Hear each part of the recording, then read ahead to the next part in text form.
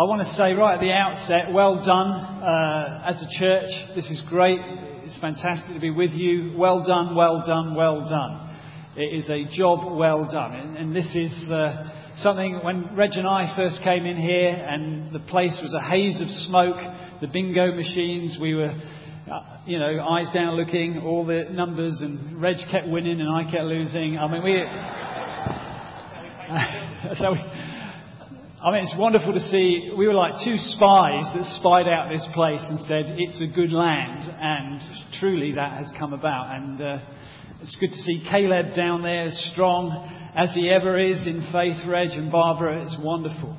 But what next is the theme of sort of this morning. And here we have one barn that needs filling. And in order to fill this barn, I've been seeking God about what to bring. I feel there's a battle that needs to be engaged in and a battle that needs to be won, a battle of faith. And so I want us to be in a little bit of a sort of a militaristic sort of mode this morning, if that's all right. Now, when I used to live down here, we used to go over to Alton and watch the reenactment of the Battle of Alton. I don't know if you've ever done that. But it's quite a comical thing, really, because everyone's dressed out in these sort of garbs, and they've all got their names. Lord Snotsworth of Basildon, and Lord Windy Pants of Bath, and what have you. They all sort of come down with their pickaxes and their spikes, and they engage in this battle. Whoa, hey, ho. And then sort of a whistle goes off, and it's dinner time. And they all sort of wander off. Bum, bum, bum. And it's like, you're watching this, all excited, cannons going, smoke billowing across the fields, but actually nothing's really happening. And it reminds me of a situation in Israel that was going on, where it was a very similar thing, 40 days worth of all parading out in their great big finery, all giving the battle cry, and yet the status quo never changed. And you and I can go in and out of our buildings for 40 days, for 40 years, and nothing can change. We can pretend we're the army of God. We can pretend we're the people of God with a great mission, but actually nothing changes. And so this morning's message is really to engage faith to see how things really do change.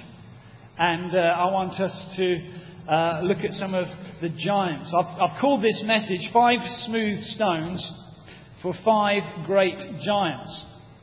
And I want us to read, it's a long reading, but I love this story and it's well worth getting into. If you want to turn up 1 Samuel 17, you can follow it with me. Now the Philistines gathered their forces for war and assembled at Succoth in Judah, and they pitched camp at Ephes Dammim between Succoth and Ezekah. Saul and the Israelites assembled and camped in the valley of Elah and drew up their battle line to meet the Philistines. The Philistines occupied one hill and the Israelites another, with a valley in between them. A champion named Goliath, who was from Gath, came out of the Philistine camp. He was over 9 feet tall.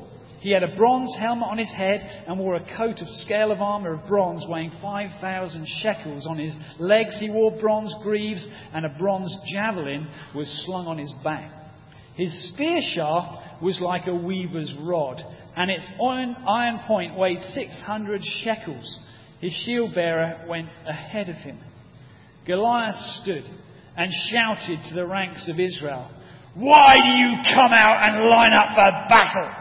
Am I not a Philistine, and are you not the servants of Saul? Choose a man and have him come down to me. If he's able to fight and kill me, we will become your subjects. But if I overcome him and kill him, you will become our subjects and serve us." Then the Philistine said, "This day I defy the ranks of Israel. Give me a man and let us fight each other." On hearing the Philistines' words, Saul and all the Israelites were dismayed and terrified. Now, David was the son of an Ephrathite named Jesse, who was from Bethlehem in Judah. Jesse had 8 sons, and in Saul's time he was old and well advanced in years. Jesse's 3 oldest sons had followed Saul to the war. The firstborn was Eliab, the second Abinadab, and the third Shammah. David was the youngest. The 3 oldest followed Saul, but David went back and forth from Saul to tend his father's sheep at Bethlehem. For 40 days, the Philistine came forward every morning and evening and took his stand. Now Jesse said to his son David, "Take this ephah of roasted grain and these 10 loaves of bread for your brothers and hurry to their camp. Take along these 10 cheeses to the commander of their unit. See how your brothers are and bring back some assurance from them. They are with Saul and all the men of Israel in the valley of Elah, fighting against the Philistines." Fighting being a bit of a... Early in the morning, David left the flock with a shepherd, loaded up and set out as Jesse had directed him. He reached the camp as the army was going out to its battle position, shouting the war cry. Israel and the Philistines were drawing up their lines, facing each other. And David left his things with the keeper of supplies, ran to the battle lines and greeted his brothers. As he was talking with them, Goliath, the Philistine champion from Gath, stepped out from his lines and shouted his usual defiance. And David heard it. And when the Israelites saw the man, they all ran from him in great fear. Now the Israelites have been saying, "Do you see how this man keeps coming out? He comes out to defy Israel. The king will give great wealth to the man who kills him. He will also give him his daughter in marriage and will exempt him father's family from taxes in Israel." David asked the men standing near him, "What will be done for the man who kills this Philistine and removes this disgrace from Israel? Who is this uncircumcised Philistine, that he should defy the armies of the living God?" And so this report went backwards and forwards. Saul tried to dress David up in his armour, but eventually he said, "No, okay, it doesn't fit." And Saul said to him in verse 37, "Go, and the Lord be with you." And meanwhile, the Philistine, verse 41, with his shield bearer in front of him, kept coming closer to David. He looked David over and saw that he was only a boy, ruddy and handsome, and he despised him. He said to David, "Am I a dog that you come at me with sticks?" And the Philistine cursed David by his gods. "Come here," he said, "and I'll give your flesh to the birds of the air and the beasts of the field."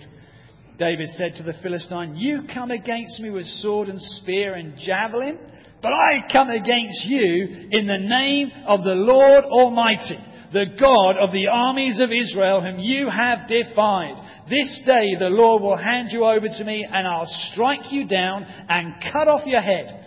Today I will give the carcasses of the Philistine army to the birds of the air and the beasts of the earth, and the whole world will know that there is a God in Israel.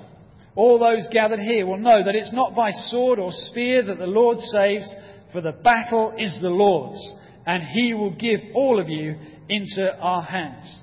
As the Philistine moved closer to attack him, David ran quickly towards the battle line to meet him.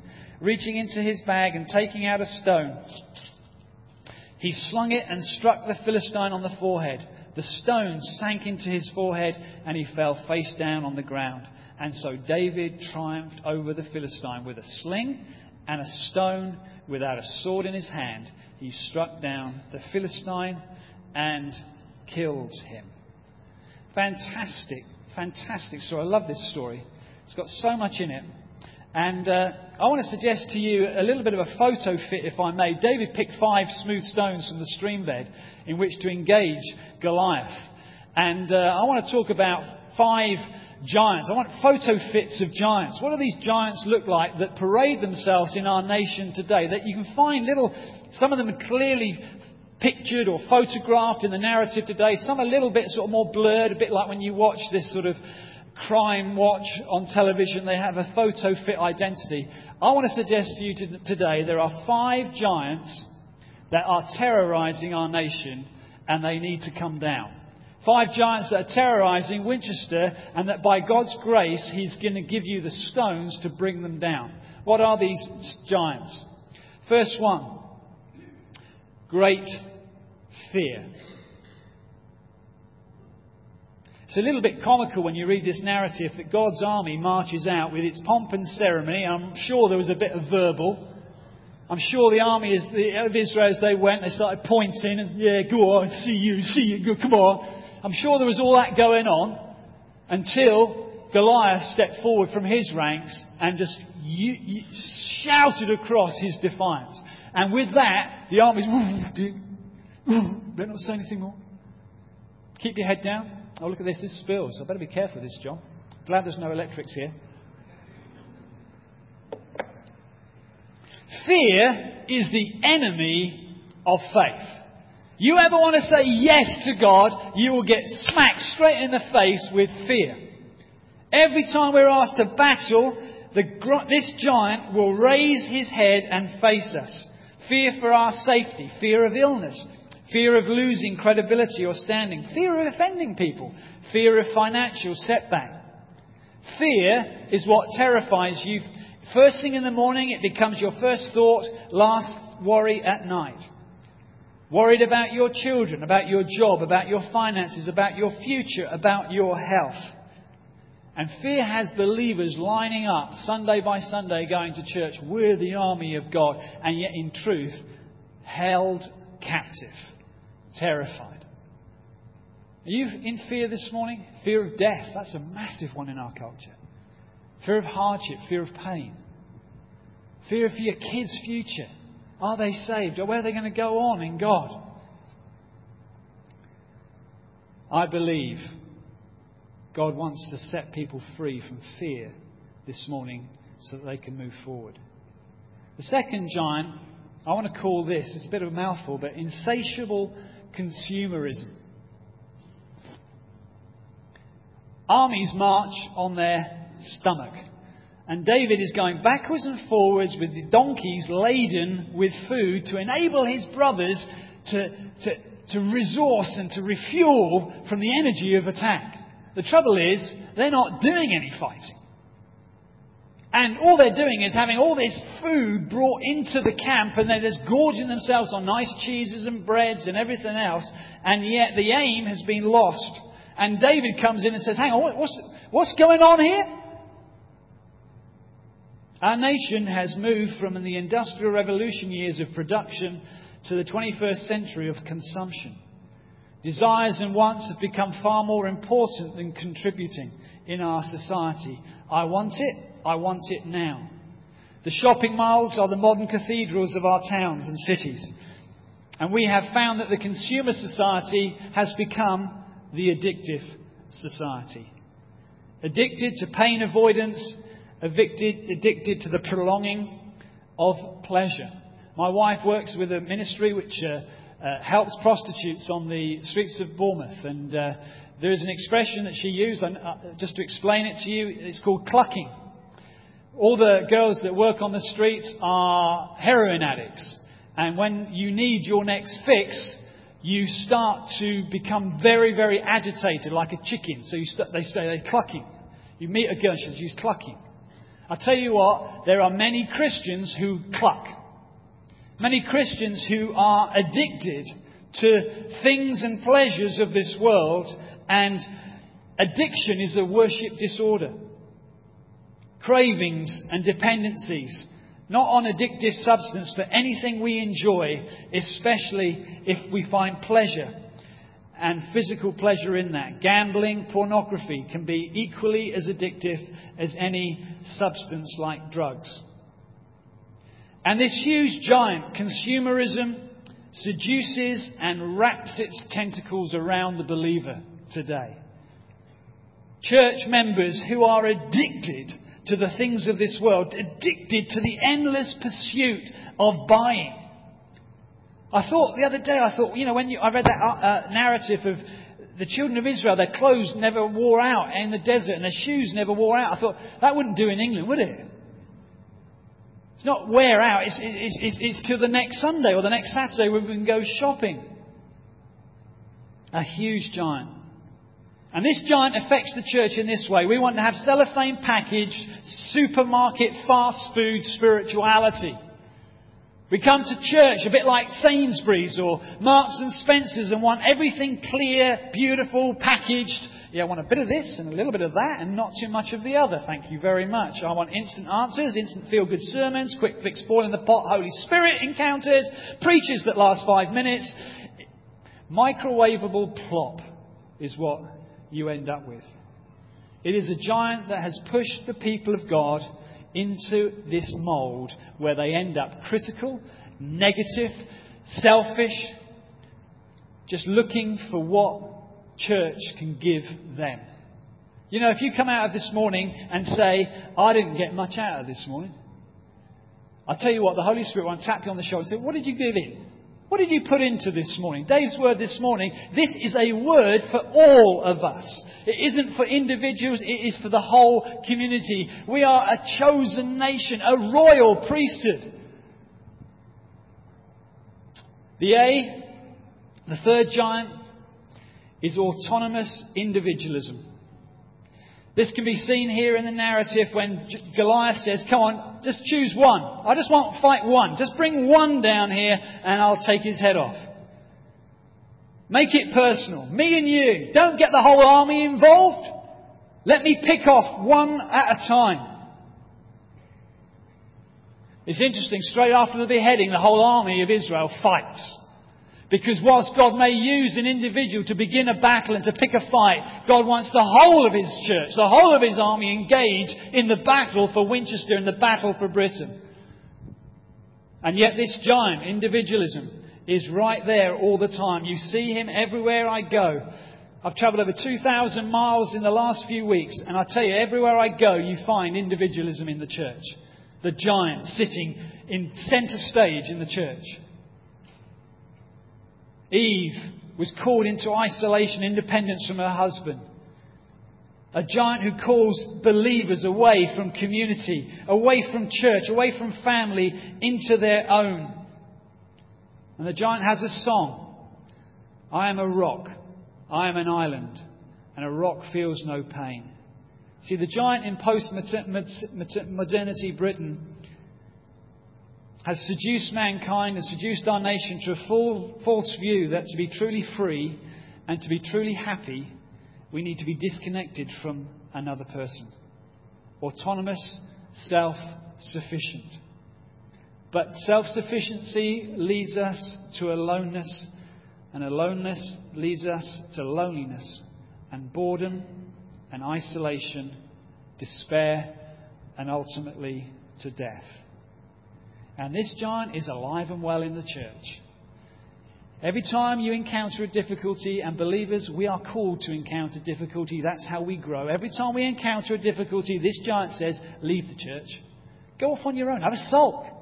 Have a moan here. They're not that good. They don't understand you. Go it alone Christianity. Para-church mentality. It's much easier to do evangelism outside the church than inside the church. And this giant has many, many casualties. I reckon in Bournemouth, without any exaggeration, there must be thousands of people, thousands of Christians we contact on the doors and speak to who don't go to a church. Why? Well, they were hurt because that happened. They weren't recognised, I tell you, because they've been taken down by this giant.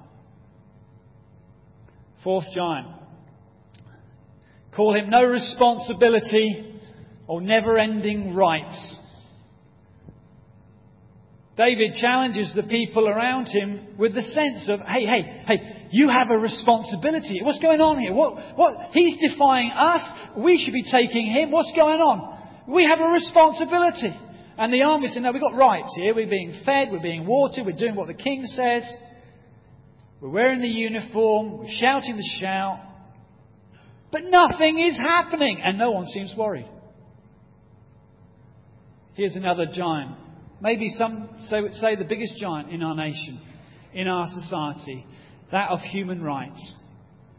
Nowadays we have children's rights, pernicious wickedness I would call it, children's rights to express themselves, experiment with their sexuality and not to be restrained or disciplined by parents. Gay rights, human rights, political correctness, it threatens faith. We have so divorced in our nation, haven't we, rights from responsibilities. We just don't see that they belong together. And so you get a person who wants to get drunk at a nightclub, come out and start thumping policemen on Bournemouth High Street and giving all the jip he can. And when the policeman grabs hold of him and cuffs his ear, I've got rights, I have! Oh, I've got my head cut. I've got rights for health service to look after me and stitch me all back up again. They've got no sense. No, you've got responsibilities. You get the travellers arrived in Bournemouth twice a year. They turn up on the beautiful manicured lawns of King's Park. They dig their latrines in the beautiful turf. They fill the place with litter. A few £100,000 clean up every year for the travellers. Every time they're arrested, we've got our rights. No, you've got your responsibilities. And in our nation, no one can say these things. We're all stymied with political correctness. You can't say things now. It's not wise to say. You can't say it. Be quiet. You know, when Tash talked about Nasik, she said there's a holy pilgrimage to Nasik. Yes, to a cesspit. There's a pond, there's a pool which is full of filth. People actually get diseases from going down into this, but for the Hindu it's holy water. And so they have to do this pilgrimage and get plunged under these filthy tides to come up with eye infections, ear infections, throat infections. Demonic deception. And this political correctness forces the church into a corner and says, you cannot say Christianity is unique. Can I just say, Christianity is unique. It is totally without any equals in the world. It is the only way that men and women, boys and girls can be saved. Jesus is God alone. He alone can cleanse and heal and save and forgive and bring about a new creation.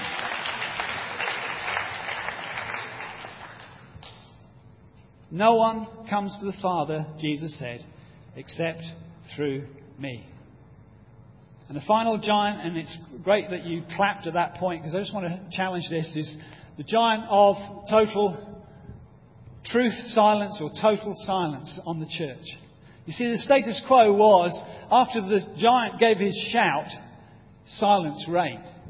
There was no noise coming. I don't read of anyone shouting back. And I want to say this, and it's nice to have that applause at that moment because I think the church is too quiet. I think we almost think Sunday mornings are like a library experience.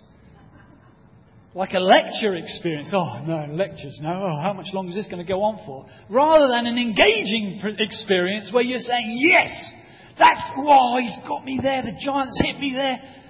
Actually, this is just to really encourage you. This church is much more vocal than Bournemouth. And I'm the pastor in Bournemouth. So it's not a criticism of you, but it's my experience that there is very little. And I'm not talking about amen, hallelujah, praise the Lord sort of experience. I'm just talking about drawing people's hearts out to express themselves in worship and in preaching to be just open and vocal. Say, grunt, nod. You see, we can't be silent. If we're going to change our nation, we've got to open our mouths and declare the praises of God. If we're going to change our nation, we need to say that the abortion clinics need to shut down. We need to say that what's on television needs to change. When the government says about gambling and says it's all very well and good, we need to say, no, it's wrong. It enslaves people and dehumanises people. And the church needs to be the people that says, yeah, I'll take that responsibility and I will speak up. The great battle begin and are carried out not with powerful weapons of man-made invention. Verse 47, it's not by sword or spear, but it is the Lord that saves. And what I'm amazed at here is David goes to that little stream, he bends down, and he picks up a few stones. A few stones! And this is giant! I tell you, as we go look at these stones, you're going to say, oh, who am I? I can't possibly do anything. The church, we're a pretty insignificant bunch in Winchester. And I say, no, you need revelation this morning of who you are in God. You're the people of God. You're the army of God. And your weapons are not man-made. They're not man-made. They're not winning arguments. They're not clever things you can say. These weapons have power to demolish strongholds and bring them down in Jesus' name. And therefore we need to be receiving them. The battle that is on for Britain, the battle that you have today to fill this beehive with bees and life and honey, is the battle of faith. And that battle is happening right now. It's right now, right here, right now, is the faith battle where you need to engage. You need to say, God, by your grace, I know these giants. I've heard these giants. One of these is terrorizing my life right now. But by faith, these giants are coming down, even this morning. And so let's look at these 5 smooth stones of spiritual warfare. Firstly, faithfulness in least. Now, that's taking you by surprise, isn't it? David checks out of sheep watching into the grocery boy, the Tesco delivery boy, and into giant killing all in the space of a few hours. You don't know what's going to happen the next 24 hours. You just don't know how it's going to happen, do you? But you have to be faithful to God with what God gives you to do right now. God loves faithfulness. To be in the place of giant killing, you need to be in the place of faith. And faith comes from living every day on the promises of God and His faithfulness, and being faithful to those promised in the very smallest of tasks. Knowing that what you're doing, you are doing for God. When I said to an elder at New Farm Chapel many years ago, when Phil and I were part of that, I want to be a preacher, the elder said to me, go and clean the toilets. I said, how long for? He said, for as long as it takes. Years went on cleaning toilets. I couldn't see the connection between preaching the gospel and cleaning toilets. Where is that connection? God watches over everything we do and watches to make sure we do it faithfully. And when we can do it faithfully, He says, well done, good and faithful servant. Have some more. Enter into the joy of your master. Faithfulness is powerful. Timekeeping. Cleaning up behind you. Being there at a cell meeting when it's a pouring rainy day or there's black ice on the road. Making that phone call. Getting to church on a busy weekend morning when the clocks go all wrong. Yeah, I was up very early this morning. There's no greater training for ministry, folks. There's no greater training for ministry than being faithful in now, here and now, to do everything God's asked you to do faithfully. You see, I'm missing a very important morning in Bournemouth. And I'm here because John asked me to be here on this special occasion. But we are sending out Andre, who's been with us for 2 years, back into the nation of Portugal.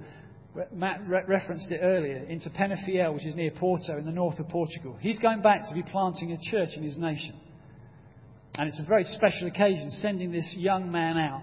This man has been exemplary in one area, faithfulness. See, he comes from a history, a family line of people who have tested God. His granddad went out there. His granddad lost his whole family out there when they were in the war, when they were all killed in a tragic torpedoing of a boat. And yet his granddad lasted the course. His granddad, Andre's mum, Jessica, she's been out there 30 years with her husband, and they've built this beautiful church. Slowly and deliberately and surely, 70, 80, all Portuguese people, all ages, all become Christian, all first generation Christians. And their son, Andre, I want to take that baton and I want to go and plant a church in Portugal. What qualifies him? I'll tell you what qualifies him. I can trust that man to do anything. To wash the dishes, to cook a meal, to babysit the kids, to go, to travel, to take me somewhere. Faithful in that which is least. And God loves it. Are you faithful? Hudson Taylor said, a little thing is a little thing. But faithfulness in a little thing is a great thing. Second, stone. Anointed by God. Anointed by the Spirit. In the previous chapter, we find Samuel going to the house of David's dad, Jesse, and thinking, I know exactly the sort of person I'm looking for. And God saying, rubbish, you haven't got a clue.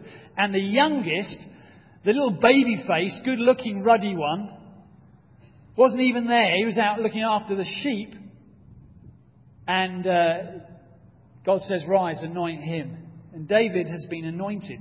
And time has now gone past from when he was anointed. It didn't happen on that day. To be God's leader. He doesn't go straight into battle.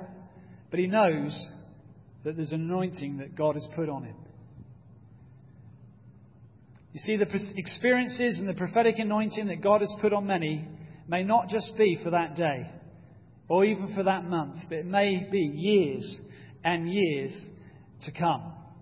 So this morning's message is not a pump it up, come on, let's sock it to Winchester right now. It's, have you been anointed? Are you living in the good of the anointing that you've experienced? You guys that were there last weekend, it's not just for a knees up on that evening. It's for an anointing that is going to break the yoke of giants over this nation. That's what it's there for. I lay under Lendell Cooley's piano in Pensacola, having been prayed for by Steve Hill and being blasted. Stood for about 1 second before I flew off. And I lay under that thing. The Spirit of the Sovereign Lord is on me. And He's anointed me to preach good news to the poor. And that anointing wasn't just for them when I got up to feel, whoa, that feels really fun.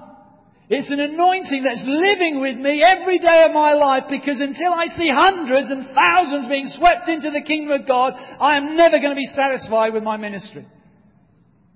I held a person last week who gave his life to Christ. He was weeping like a baby, 21-year-old bloke, snot all down my nice shirt. Anyone wants to cry on me today, go to John, go.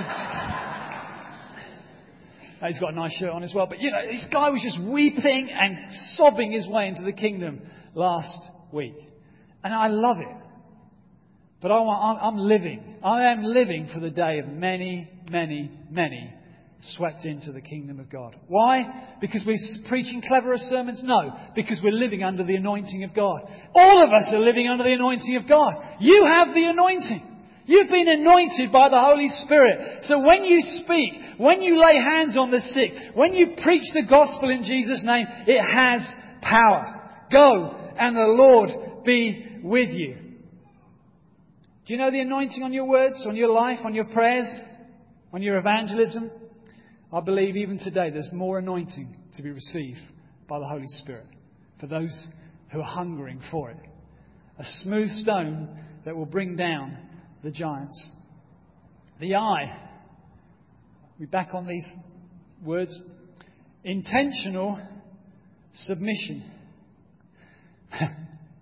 Where do I get this from? Well, David is just looking after sheep. There's a battle going on. David's looking after sheep. Yeah. Come on, Dad, send me over. I reckon I could lend a hand. No, he's submitted to his father. His father now says, can you run some groceries? Oh, groceries, great. No, he submits to his father. Out he goes. Backwards and forwards to the battle line. Cheeses, bread, anybody else? He's just serving God. He's submitted to his father. He's submitted to others' authority. Saul tries to dress him up in his own anointing, in his own armour. And David said, look, actually, I can't go in these. These really don't fit me. But I want to be submitted. I'll do whatever you say. And so Saul says, go. He says, okay, I'll go. And the Lord be with you. I'll tell you this is such a powerful stone. Submission. David is a model of submission. He does not assert his authority. Actually, if you read the rest of his life, you will read this. He never grabs at Saul's authority. Even though God has anointed him king, he never lays a hand against Saul. He lives under submission to the King of Kings and Lord of Lords. Submission is a powerful thing. If we really want to know power, we have to learn how to submit to power and authority. This giant of autonomous individualism will only be defeated and decapitated when we get a God-given attitude of submission. Slaves to masters, wives to husbands, children to parents, government and authority, we submit to it. We're to submit to our church leaders. Why are we to submit to our church leaders? Because God wants to clothe us and put us in a position of authority and power. And that only comes when we do that, when we submit to authority. You see, submission is a God word, and it's a God attitude. Jesus, we see, totally submits to the Father. He can't do anything apart from what he sees the Father doing. And yet, as he totally submits, he releases heaven's blessing to the whole world. And Revelation, folks. As we submit to God's authority, we will know the release of heaven's power. When we say we're going to do it ourselves, I know better than John Groves. What does John Groves know about my life, my ministry, my time? When we submit ourselves willingly, we will know real authority as we speak. It's so frustrating for me in pastoral ministry, apostolic ministry, to see how many independent, unhappy Christians there are floating around who have never grown for year after year after year. And I'll tell you, it's down to one issue. They know best. They will not submit their gift to another. And it's very hard. Once you become gifted, it's very hard to willingly submit to another who you might even think is less gifted. And yet, you know, when you go to the locks on the Caledonian Canal to get up to Loch Ness, you know, there was a time that river stood well below the lock, and to get a boat from the river to the lock, you'd have to get it out and damage it and pull it and haul it, and all the energy, expended to do that. Now, when a boat comes to the bottom of that lock system, it submits. It sits under the authority of the lockkeeper. Water flows down, and hey, it's lifted and lifted and lifted to a new realm of height and authority. And I want to say this. When we understand authority correctly, when we realise how important it is before God, we submit to the authorities that over government and government in the church, that's when we will really know ourselves being lifted into new realms of power. You might say to me, hang on, when did you last submit? 2 weeks ago. 2 weeks ago, I was told off. I was told off by an apostolic man over me in the Lord. Do you know what? In that split second, everything in me rose up. Who do you think you are? I'm not being paid by you. You think you're good, and I'll tell you what, I'm far better than you. All these thoughts sort of collided in my head in that split second. And then I felt God said, do you want authority, guy? You want authority, guy? You must learn to willingly and gleefully and happily submit to others' authority. And so I said to the person, you're all itching to know who it was. I said to Dave Stroud, Dave, I'm sorry, I was out of order. I happily do what you asked me to do. Smooth stone number 4, telling the truth. I wonder if David, in his encounter here, was yelling at his own troops as much as he was yelling at Goliath. Who is this uncircumcised Philistine? Who is he that he should defy the armies of the living God? Who are these giants out here telling us you can't say this, you can't go there, you can't do this with your kids? Who are they? They're defying the armies of the living God. They're defying God's word and God's church. There is truth that needs to be released in us. And what was ironic here is there was a gap that existed between what Saul and his armies knew and what Saul and his armies did. David very simply asserts the truth and then puts it into practice. He exposes lies and bluster and pomp by simple truth telling. Simply reminding the people of God, this is what we are made for. This is why we're in this army, to battle with the enemies. This is why you're in the church, to overcome the evil one and to tread the evil one under your boot. You know, I think apologetics is very important for every believer to understand. I think it's great for every believer to be able to defend his or her faith. But I want to challenge everyone in this room to move from mere defence to attack. From knowledge to action. The Bible is powerful. The sword that decapitates all the giants is the Word of God, is the truth. And what this nation most needs to hear in the politically correct age in which we're living isn't the barrage of lies and half-truth we have from politicians. It is simply the Bible says so. Billy Graham says it wonderfully. Whenever I've heard him interviewed, the Bible says. The Bible says this world has been created by God, a man in the image of God to know God. By Him all things were created. The Bible says that mankind has fallen short. Not that he sins because he's fallen into sin, but he's sinful from birth. And the wages of sin is death. That all live under the fear of judgment from a holy God. But that God so loved the world that He gave His one and only Son, that whoever believes on Him would never perish, but have everlasting life. That faith in Christ and Christ alone saves somebody. Right in this room this morning, believe on the Lord Jesus Christ, I promise you, you will be saved. Because Jesus does exactly what's written on the bottle. He saves His people from their sins. That's why He was given the name Jesus.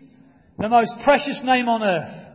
The name that needs to ring around Winchester, not as a curse word, but as the name which is above all other names.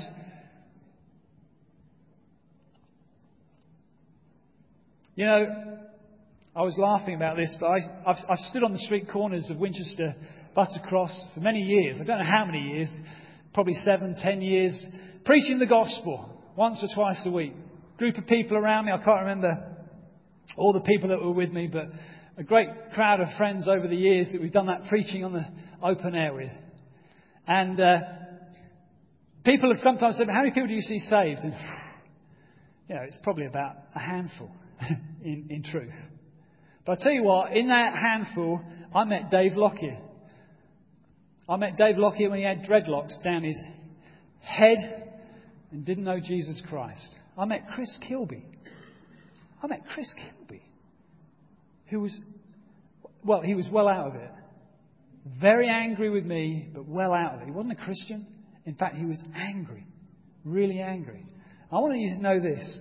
When I evaluate my life, I would stand for the rest of my life on a street corner in Winchester to see a Dave Lockyer or a Chris Kilby get saved. I would. There's nothing more wonderful than a soul. Nothing more wonderful to give your life to than seeing people wonderfully rescued and saved by Jesus. And so finally, H is to honour the body. You see, the story ends, it doesn't end with David saying, hey, I've done it, I'm the champion, I'm the greatest. The men of Israel and Judah, it says, verse 52, surged forward with a shout and pursued the Philistines right away to the entrance of Gath, to the gates of Ekron, and their dead bodies were strewn along the road. See, this is not a day for individuals alone. There is work for everyone.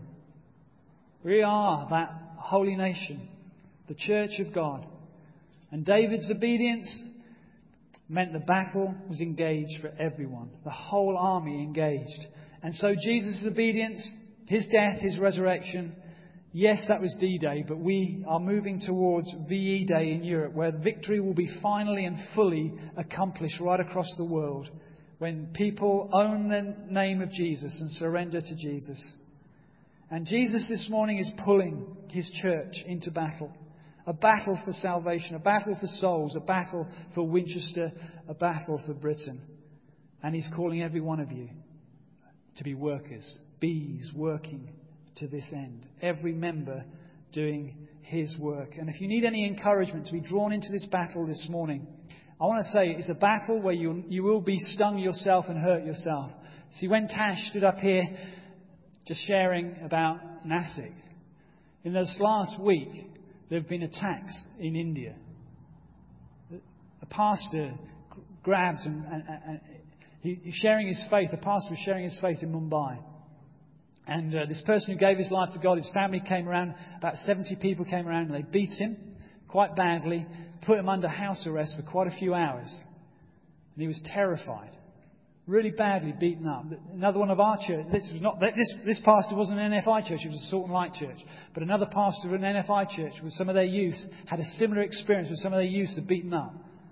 But I tell you what, this pastor 3 days later, I just heard on Friday, he's around Stanley Mehta, who leads Bombay Baptist Church. He's around in his home, and Stanley's saying, "I'm so sorry, you poor thing," looking at his bruises and all the swellings.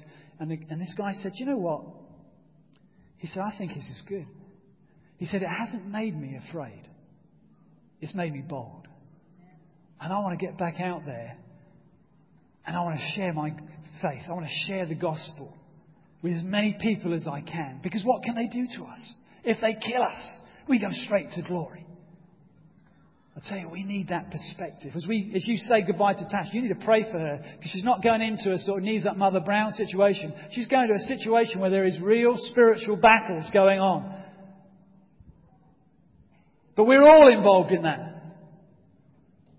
And I want to finish by saying this. Do you love the church? Do you love the local church? It's the hope for the world. This church, I know there's other good churches in town, but for you in this building, members of Winchester family, this church is the hope for Winchester.